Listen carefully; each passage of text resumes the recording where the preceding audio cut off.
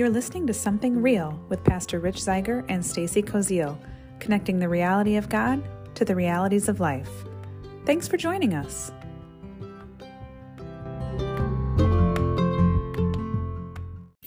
Advertisements. So you're over pumpkin spice? Yeah. I actually enjoy Hi, it. everyone. Hello, everybody. Welcome to the home of professional podcasting and pumpkin spice. Inane, pointless conversations.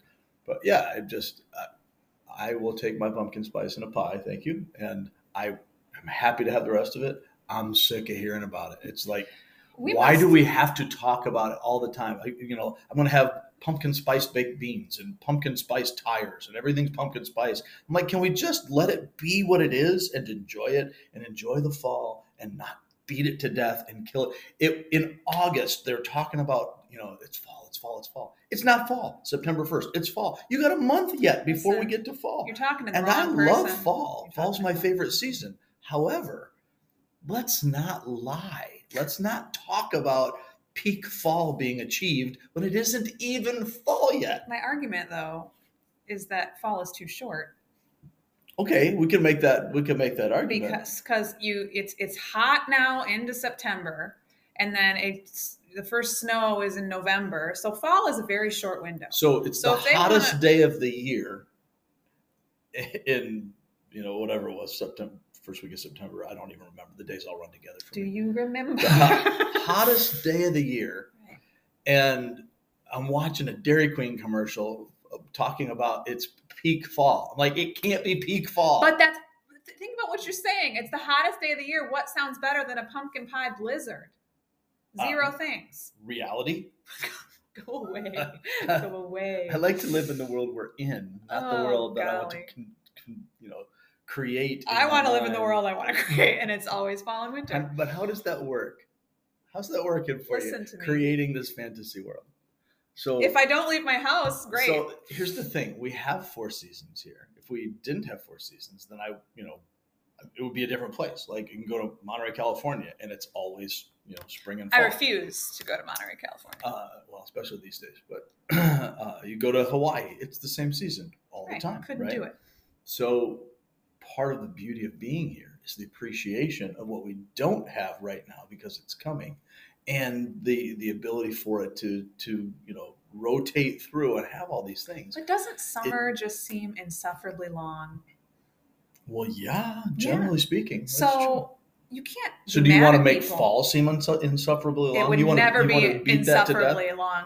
Summer is oppressive. Once the leaves go off, once the leaves are gone, it's no fun anymore. What if it was like this for like 3 more weeks, earlier? I want some sunshine. Oh, this is why I have a vitamin D deficiency. This could be your health issue. Like that makes me want to cringe. I hate it. Yeah. I hate the sun. It's too bright and hot and sticky. You're killing your Latina cred. Oh. Next to Stacy is no longer apparently. Mexicozy. Mexicozy. That's brilliant. New screen name. People would call me racist, but you can't because I'm Mexican. So Mexicozy. I beat you up. I'm digging it.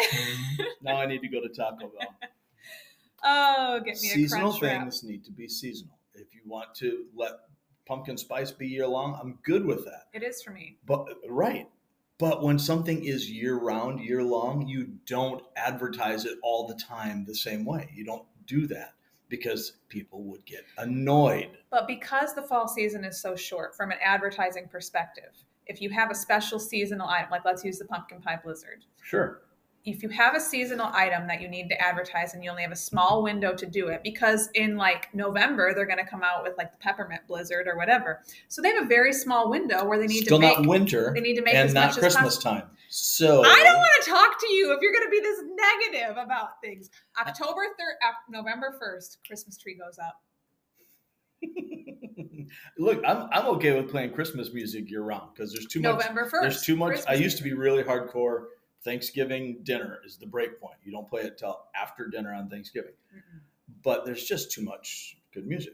And not enough time to listen to it. But you know what you don't have is people pushing Christmas music all the time as the only thing in the world, and we're going to make everything into a Christmas song. in August. Although I will say, hottest day of the year. I'm walking through the store, Christmas displays. And I'm like, and didn't you feel good? No. Oh, man. I felt annoyed. And I love Christmas. Fall is my favorite season. Christmas is my favorite time of year. These are the things that I love. And I feel like you're cheapening it. It's like wearing your prom dress to go mudding. No, stop. Don't do it. You're wrong. Don't denigrate the sacred things with overly common use. You need a nap. I might. What are we talking about? Or some bread. Do I ever not need it? You need a nap and some bread. We do need bread. I've got coffee. I need some bread. If only someone had baked bread this morning. I am a failure at life. Add it to the list of things Well, you did bake the bread. I did bake it. Just I didn't care about your partner here to bring it in. Well, so, it's whatever. I turned the coffee machine on for you. You are a glorious individual. Because I thought Richard usually wants some coffee. Now I love you again. So thank you. You hated me for a second. No, but you hated me because I dared to question the pumpkin spice idol. I'm quite peeved. Anyway. What are we talking about? Bow to the pumpkin spice. Oh gosh. It's an aesthetic, and I like the aesthetic. I also think chai latte is just a fancy way of saying pumpkin spice. False. Also false. Heidi likes chai. Probably not. But probably because I've had cheap chai lattes and not cheap Thai. Yeah, I've had cheap Thai. Not good. Yeah. Anyway, what are we talking about? Bread. Yes, Jesus. Bread. We do have important and eternal things to talk about. At least we're not talking about Sheryl Crow today. No, but I bet she likes pumpkin spice. She seems like a pumpkin spice girl. What just happened? Oh, the fan kicked pumpkin on. Spice girl. All of that's the newest Spice Girl, pumpkin spice. Really all of a sudden, my notes just flew off the table. That's weird because it was the Holy Spirit just saying, "Well, they're not going to talk about this anyways." Did you hear that? That's the sound of people tuning out from the podcast. Oh, golly. All right, so what are we doing? Spice up your life. Spice up your life. And now they're back. They sensed the Spice Girl. They sensed the 90s references were coming. And here we are. That's exactly what people you came for, right? Anyway. And bread. That's what I come for. That I forgot. Why are we talking about bread? Because of Jesus. Well, Jesus is the bread of life. Good. He is indeed. In fact, that was what we were looking at on Sunday is John 6. And in John 6, Jesus refers to himself as the bread of life. It's not the only place, but it is the place we were looking at Sunday. And it's a significant thing because in John 6, the chapter starts out with Jesus feeding 5,000 with the loaves of fish. And so he's literally breaking the bread and performing this this wondrous sign, this miraculous sign, demonstrating that he can do what only God can do. Because John's point in his gospel is to point out the deity of Christ, that we might believe that Jesus is the Son of God and in believing have life in his name. And so as Jesus creates food from these things, he's doing what only God can do. He is creating, he is providing, he is doing the God thing because he is himself God. I have a really cool art print of that in my dining room. Jesus feeding the 5,000. Oh, really? It's like kind of abstract or whatever, but it's cool. I like it. Yeah? Is he feeding them pumpkin spice lattes? He's feeding them fish and bread. Yeah. Jesus would like pumpkin spice lattes. I'm sure he would. But what he probably would not do is market pumpkin spice fish and bread, because that's what's going on now.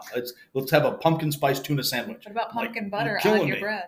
Now that's delightful. Why would anybody ever question that? Because I feel like you're doing that right now. Because things make sense. But if you give me a pumpkin spice laptop and a pumpkin spice Bible, nobody's doing that. It's everywhere. No one's doing that. I'm serious. You go walk through Meijer right now today. You'll find pumpkin spice pickles. I would eat that. There's a lot of pumpkin spice booze everywhere. I would not. All this kind of stuff. I'm so intrigued.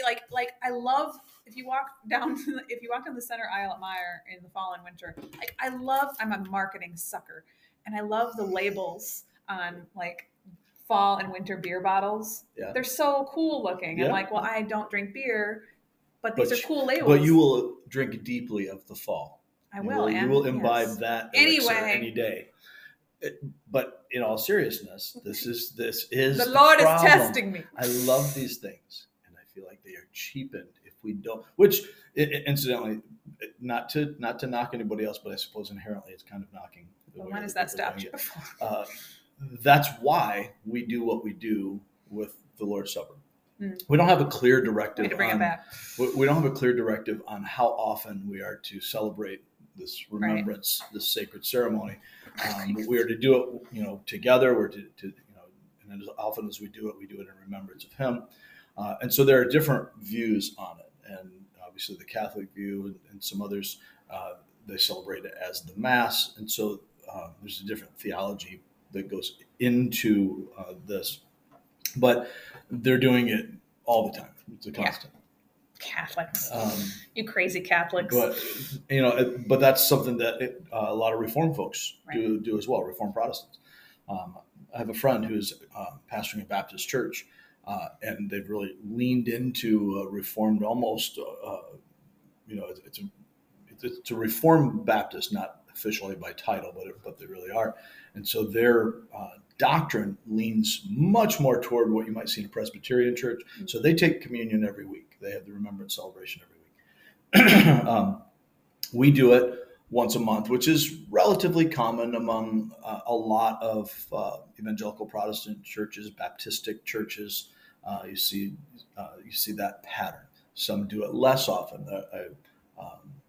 I was in a discussion with some other pastors, and I don't know if any of them personally or just churches in their areas were talking about this, but some doing this ceremony once a quarter, some once a year, which is just, that seems crazy to me.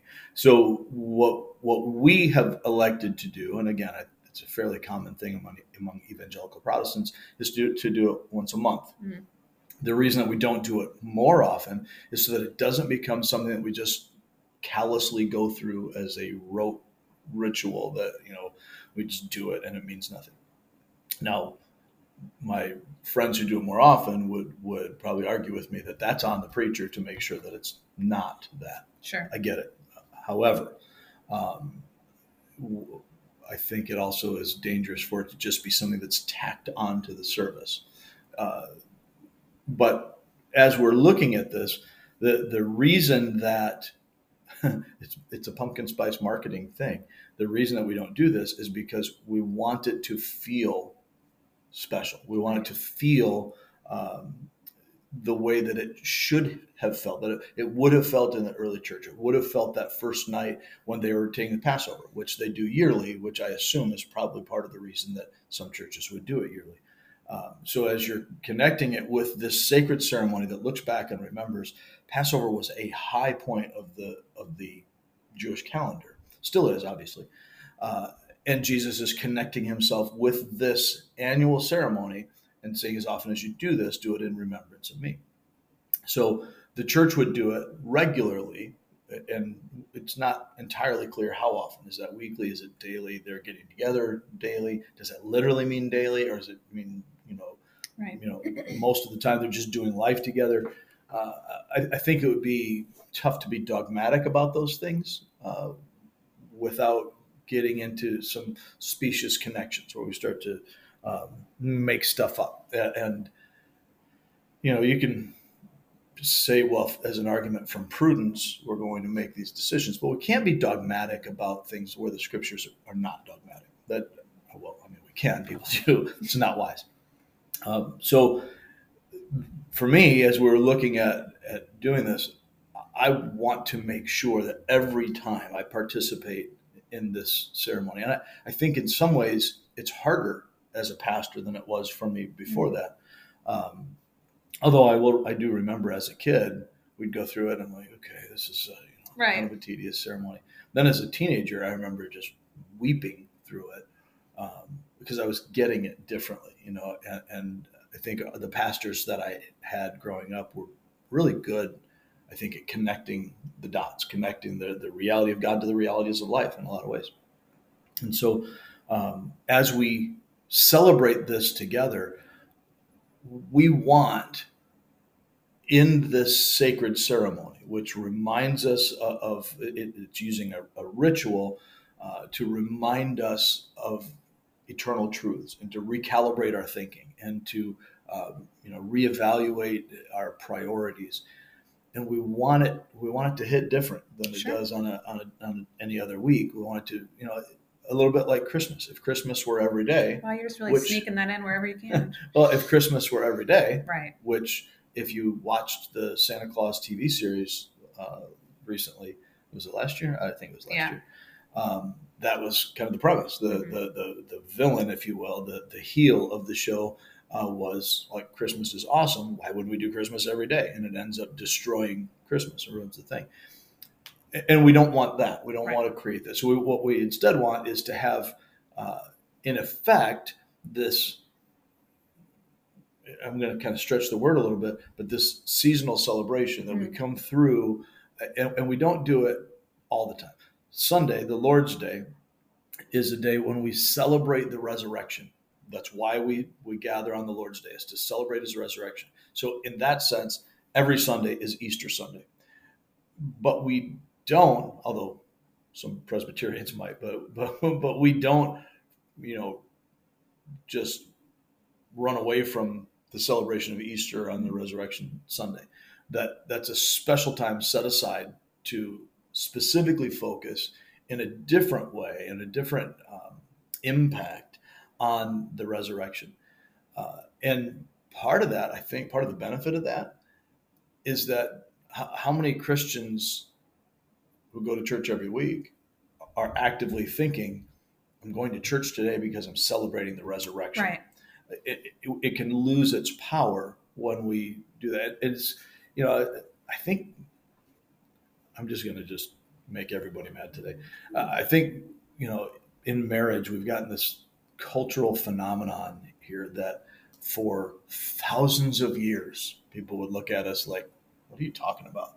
Where date night is like the most important thing. I actually heard somebody say one of the most important things that you can do for your marriage is to have date night every week and all that. And I'm thinking to myself, how in the world did people survive for all these millennia without this sage advice that we have to have date night? So the key to keeping your marriage together and vibrant is a couple hours at Applebee's on a weekly basis.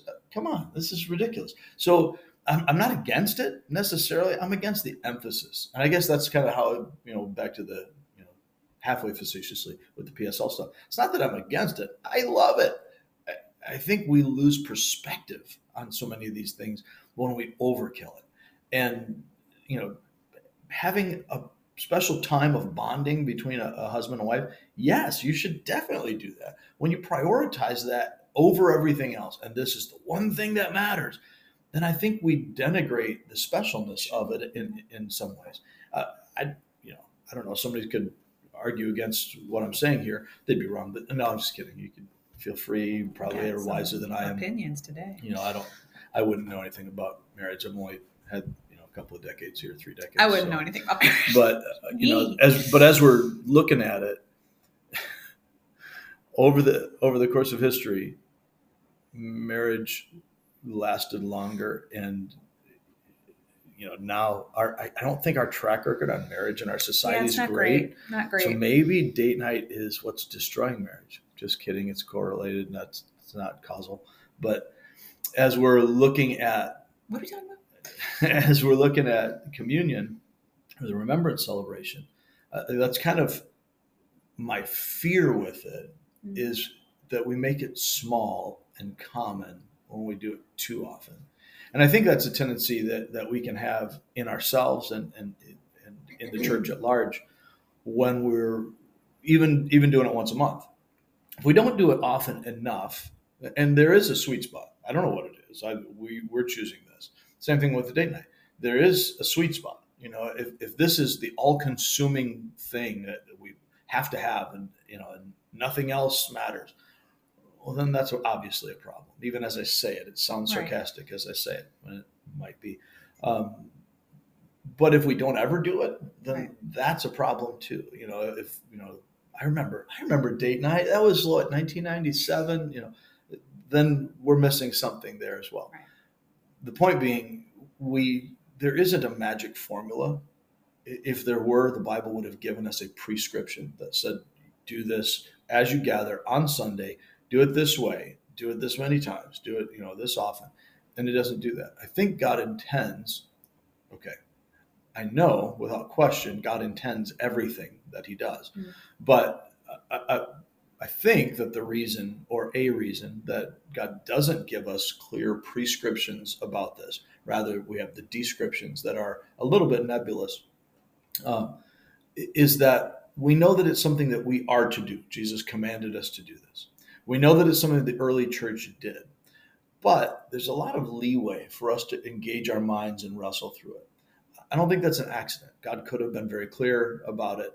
And it seems very evident that the God who calls us in Isaiah to come and reason with him, calls the nation of Israel to come and reason with him, wants us to engage our minds at all times, to engage our hearts, our minds. And I think when we look at this ceremony of the bread and the cup, however you refer to it, I think all of the different names that we've assigned to it make sense. But this ceremony of the bread and the cup is supposed to engage our whole person, our whole being. And so when Paul says in 1 Corinthians 11 that a person should examine themselves before they engage in this, examining is a mental thing. That's a mind. I need to check myself. I need to think through what's happened in my life. What's happened in my attitude? Where am I? Am I actually walking in the Spirit, or am I walking in the flesh? Do I have things that I have covered up in my life and hidden from God, and I need to strip away the things that not that God doesn't see them, but there's, just like Adam and Eve in the garden, God knew where they were. It wasn't a matter of, oh no, God can't find us. It was a matter of, oh no, we're hiding from God, and I need to deal with that thing that separates us. And so it's an opportunity for us to mentally recalibrate, to confess our sins, to examine ourselves. That's mental. It should be as a remembrance. Remembrance is a mental thing with an emotional expression. When I think about what Jesus did for me in dying in my place, when I contemplate the price that was paid for my freedom, it's very much like a memorial service for someone who sacrificed themselves in combat or in some other way, a police officer who dies in the line of duty. We recognize it mentally, but there is an emotional, visceral reaction that is intended to be there. It should be there. I would go so far as to say it really must be there. If I don't feel something in that, am I truly remembering them? There is a pain that goes along with it. It should move us emotionally when we are specifically contemplating, we're holding the bread and the cup that represent the body and the blood of our Lord, broken on our behalf, shed on our behalf. And we recognize that he took my sin, my wretchedness, and he put that on himself. He who knew no sin became sin for us, that we might become the righteousness of God. That's a heavy thing. It's supposed to be a heavy thing. So it's mental and emotional, and the physical elements connect us with That's what I was just going to say. It's so interesting to me that if you look through the Gospels alone, you see Jesus teaching, dozens of things without, we talked earlier about a visual aid. Yeah. And we use his teachings and we listen to his teachings, but the fact that for this particular thing, he used a physical, visual and tangible aid, something that not only they could do then, but we can do now. It's so much more than just reading it in the Bible or hearing somebody say it. It makes you feel connected to that moment.